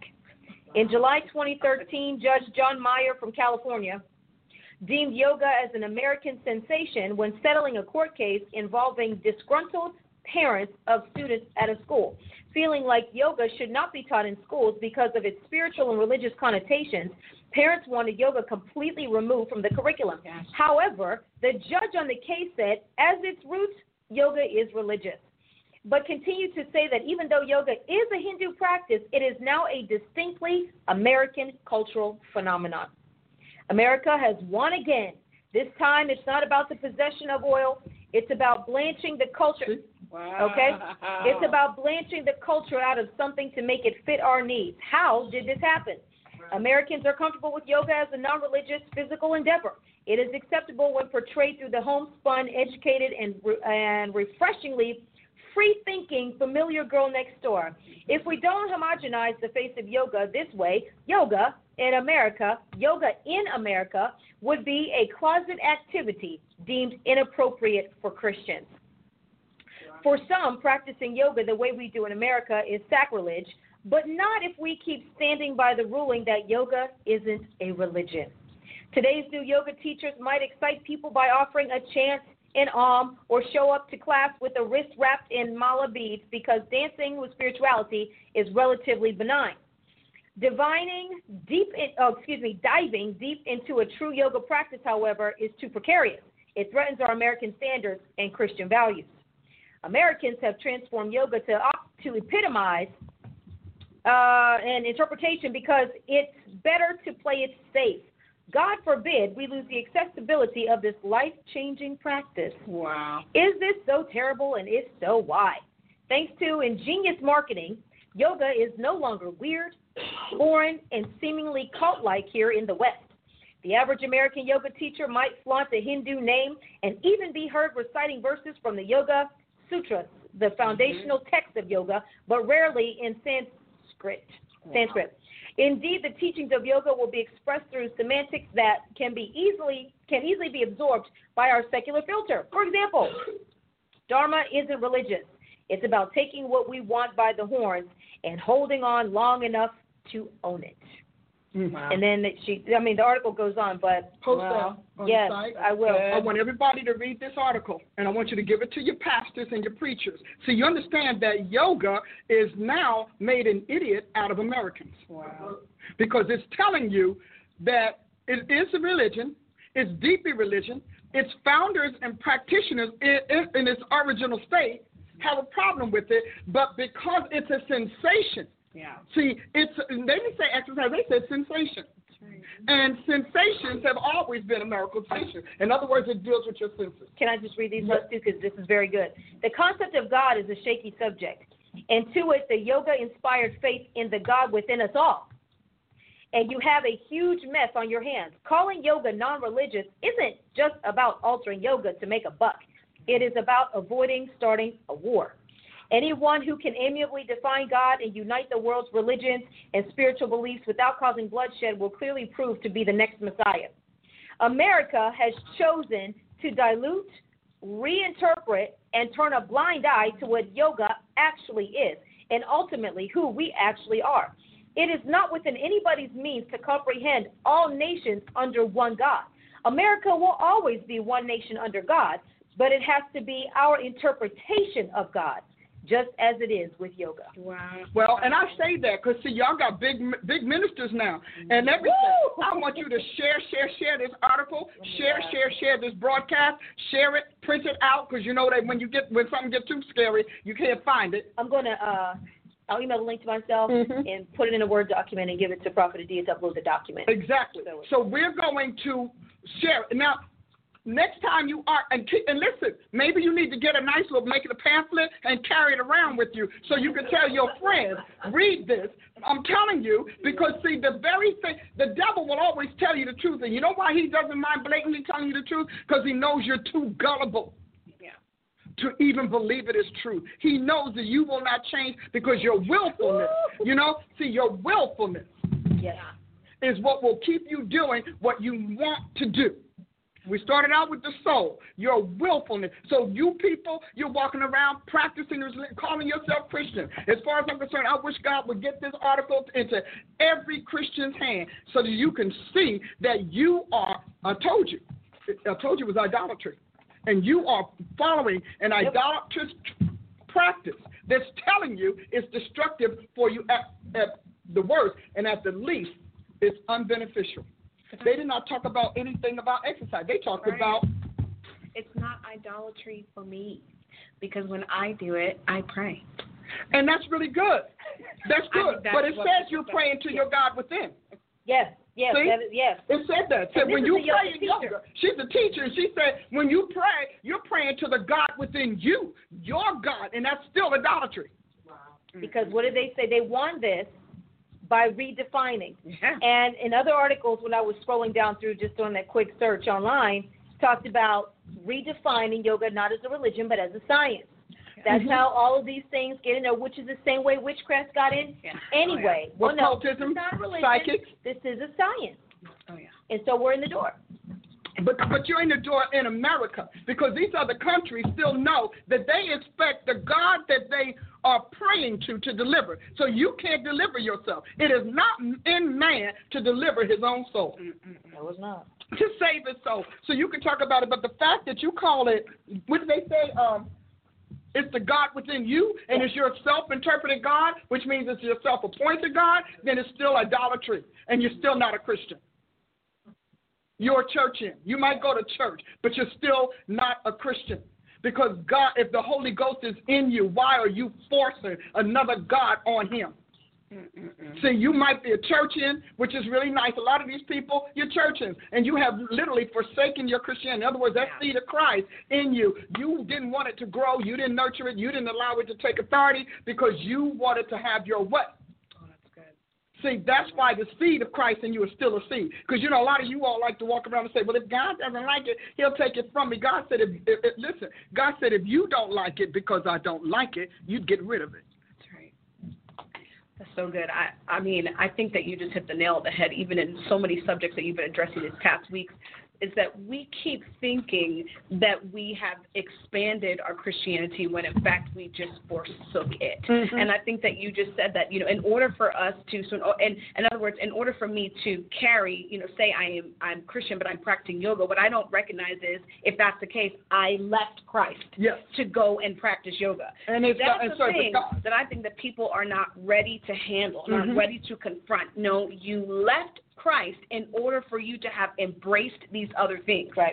And that's powerful. We got to address that even more, because you're hitting that right at the core of where people are, and even where people are stuck, and why they're fighting with people like us, because in their minds they're saying, no, like, I have adapted my Christianity, and the truth of the matter is you left. Well, I think that people think they're going to have like a feeling when they're defecting from Christ. You know, I'm going to feel some kind of way. There's an anger at the root. There's something, defiance, an overt defiance that they think they're going to feel. And so if that's not my motivation, then clearly that's not what I'm doing, which goes to your statement here. Corruption becomes culture. And you talked about that's how we got the grungy, or that's how we got here. Satan is joining Christians to himself. That's good. Mind-blowing statement, because man, I mean, we are so not taught how the reality of the reality of God's world. Forget our Christianity, not limiting to our Christianity.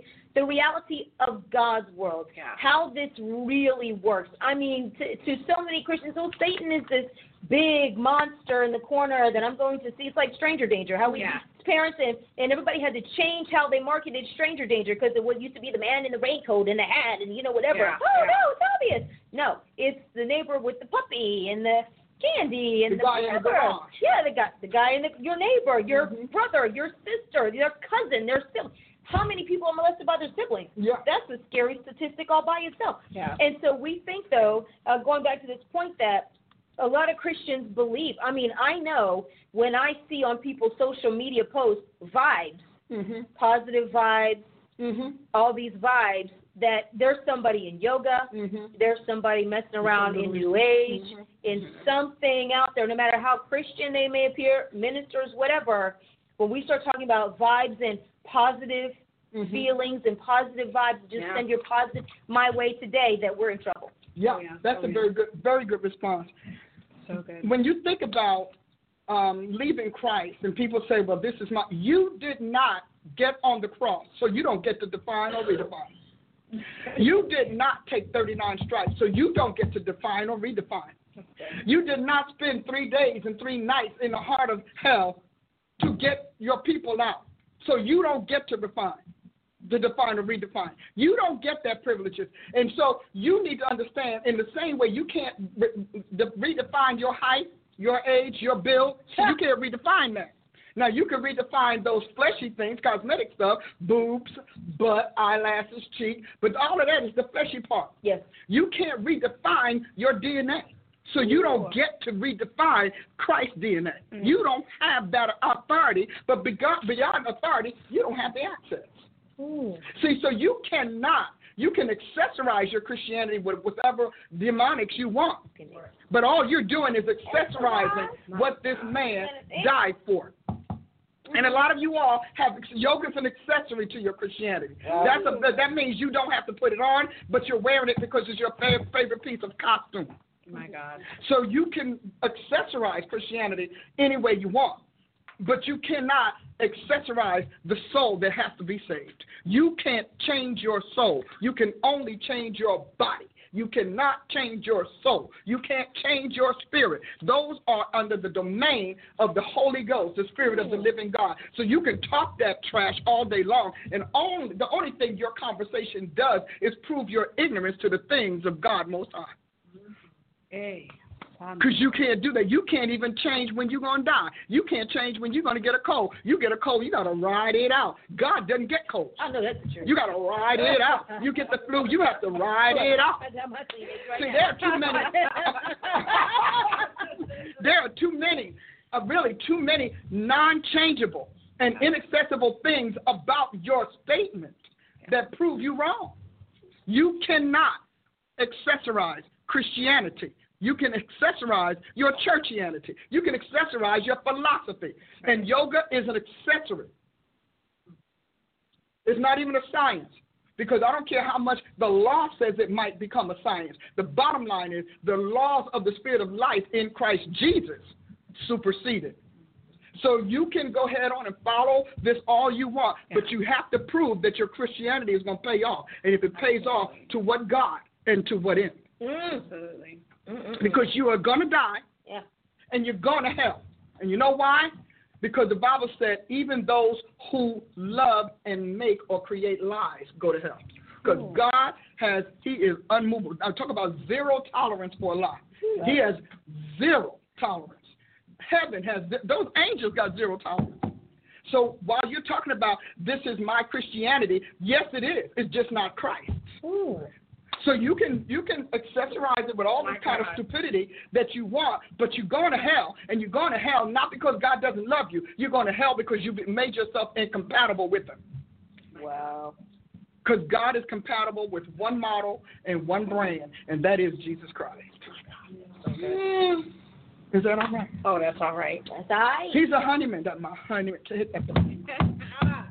Yeah, hit the honeyman. Yeah, because I think that you just, today really touched on the mentality that people say, these things that we talk about don't matter for my eternality. Mm-hmm. You know what I'm saying? That these things are just, nitpicky things that we argue about, but I'm just worried about my, my eternal soul and what's going to, cause me to be separated from Christ or with Him.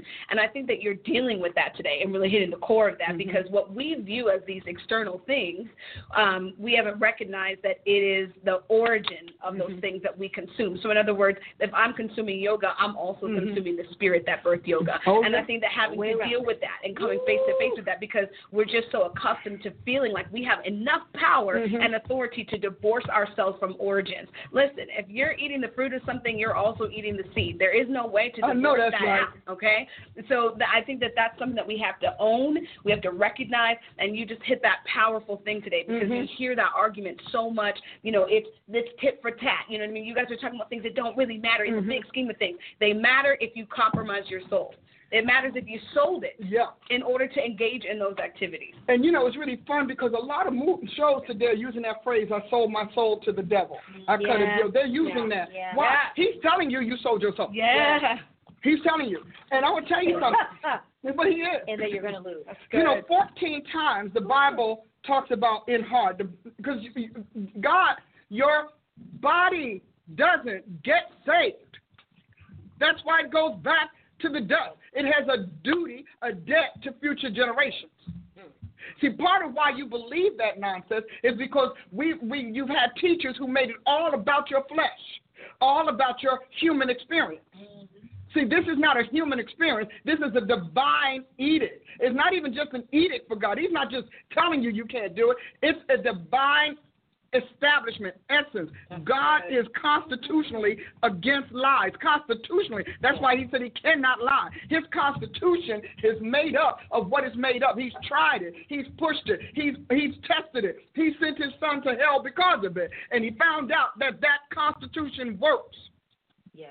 So you, in your heart, must become constitutionally compatible with the Almighty, with the Godhead that begot you again in Jesus Christ. And you're not. Yoga and all of those infiltrations, those are contaminants. Mm-hmm. 2 Corinthians 7:1 tells us that. And so you have got to get yourself clear on the fact that your eternality is not about you. You're entering a world that predates you. You know, that's like, you go into another nation. You're a visitor. You're a tour. God right here is that you don't visit and tour his realm. You either earn the right for entrance and access or you don't. But it's all about your heart in the end. And Peter says this. See, I need you to hear me, because Peter talks about that, the end of our faith is the saving of our soul. Yeah. So our soul must be transformed into the constitutional construction and infrastructure of God himself. Because God has to make you able to survive in his world. And that's what the new birth does. It makes you able to survive in God's world. So that's the first thing about it you need to know. This is not about you. It wasn't about you. And if you can tell me you got on the cross, and you can tell me that you took 39 stripes, if you tell me that you spent 3 days and 3 nights in the heart of the earth and defeated the reason you need yoga, then I'm going to believe you. But until you can prove that, I'm telling you that you are deceived. Now, I'm going on because you don't go to heaven because of what you do in your body. Those are the sin. Those are symptoms and signs of what you believe in your heart. Oh, yeah. And false beliefs are not making it into God's realm because he already doomed it. And he already created a place for it. So because the end of our faith is that we get a new body. And we get a body that is compatible with God's eternal citizenry. So your body is going back to the dust, but you get a new body. Now, God's not going to put a new body on an old heart. You have to, in order for it to talk, it's kind of like when those doctors put a new heart in their chest. Mm-hmm. You understand that your new heart has got to acclimate itself to your entire bloodline, your entire physiological makeup. So when you get born again, you get a new heart. And if you really had a new heart, you would not be in yoga. Okay. But you could slip. Come, hallelujah. Boy, it's getting hot in here, Ashley. Okay. I'm like sweating. I'm sweating. Got you. Yeah, I'm sweating. I'm on fire. You're on fire. Can we turn your fan up? Yes. Yes. On fire, y'all. Woo. You lighten us up. Help me, God. So your new heart is not going to want what is incompatible with the Godhead. That's good. But your unrenewed mind could deceive you into thinking it's okay. Oh, yeah.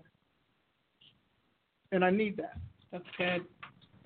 I need that. You need to understand. So that's why he said be renewed in the spirit of your mind. And then be renewed in your heart. I have one more statement. So good. Oh, you just... Mm-hmm. I just want to make a note here so I can remember. I keep that note, though? Yeah, I think you'll want to. That's good. Yeah. Okay? So what I want you to do is I want you to realize that if you don't renew your mind, then your new heart will profit you nothing. And it will become just as contaminated as the heart God gave you. You know? Yeah. Okay? The heart he gave you. Renew your mind. And as you renew your mind, you change your soul. You transform your soul. That's good. Is that good? Yeah. Okay, you said you had a comment. I do. When you said that we have a causeless consequence society. Yeah. Yeah, that was good. Yeah. How no matter what we do, it's never our fault. No matter what happens. I mean, I've watched a few shows recently, and I just want to gag. Thinking about, it's not my fault, how people, through a series of events, get themselves into situations. And when the consequences hit them straight on, it's not their fault. No. At all. At all. I didn't do that. No kind of culpability, no responsibility, no anything in that whole process. I'm thinking, so you got yourself where you are. Would you like to? Geritol. Huh? Yeah. Let me drink some water. Yeah. On the other side, please. Yeah. Or just move that to the other side. You're fine. But you want to step on security? No, I want to hear your thoughts. Okay. Okay. Sorry, side conference. Don't mind us. Just understand. Understand that every now and then we have a spring and a summer. Just a spring. I got a little spring and summer. We said, don't mind us. Just a little spring, a little bit of summer. You're good. Some of y'all out there know what I'm talking about, don't y'all? Yes. A little spring and summer. And so with that, it's no matter how you put yourself out there, no matter how you intentionally, like you said, you did these, all right, Prophet Dan, these rebellious, stupid things, and never taking ownership of your part in how that even happened. To say, you know what, you're right. If I hadn't have disobeyed, if I hadn't have told somebody off, if I hadn't have stolen this car, if I hadn't have gone out, down the street, picked up this man, that 10 people told me wasn't going to work, anything, then I would not have been here. Not to approve of what somebody else does, but to take responsibility for yourself. But, it's time. We could do an offering now. We can. Yeah, we could do an offering, but I just want to leave it on this word. When the scenery, the neighborhood, the landscape of what you meander into is what it is. Yeah. It does what it does. It's populated by what it's populated by. The fact that you fall into it doesn't alter its routine course of life or course of events that were there before you got there. And that's what the problem is about causeless consequences. Yeah. You go to work and you don't check your phone and whatever, and you don't pay attention to the fact that there's construction that cropped up overnight. You're going to be late for work. And you can say, I didn't deserve that. No, you may not have deserved it, but you certainly earned it. Okay. You didn't deserve it because you are a good person and it should have bypassed you. But that neglect caused you to have to reap it because that's what you sowed. No, that's good. And I know we got to wrap up, but maybe we can chase this down next time. But I'm curious if you think that is the seed that's leading us to kind of a hell-less Christianity. Oh, yeah.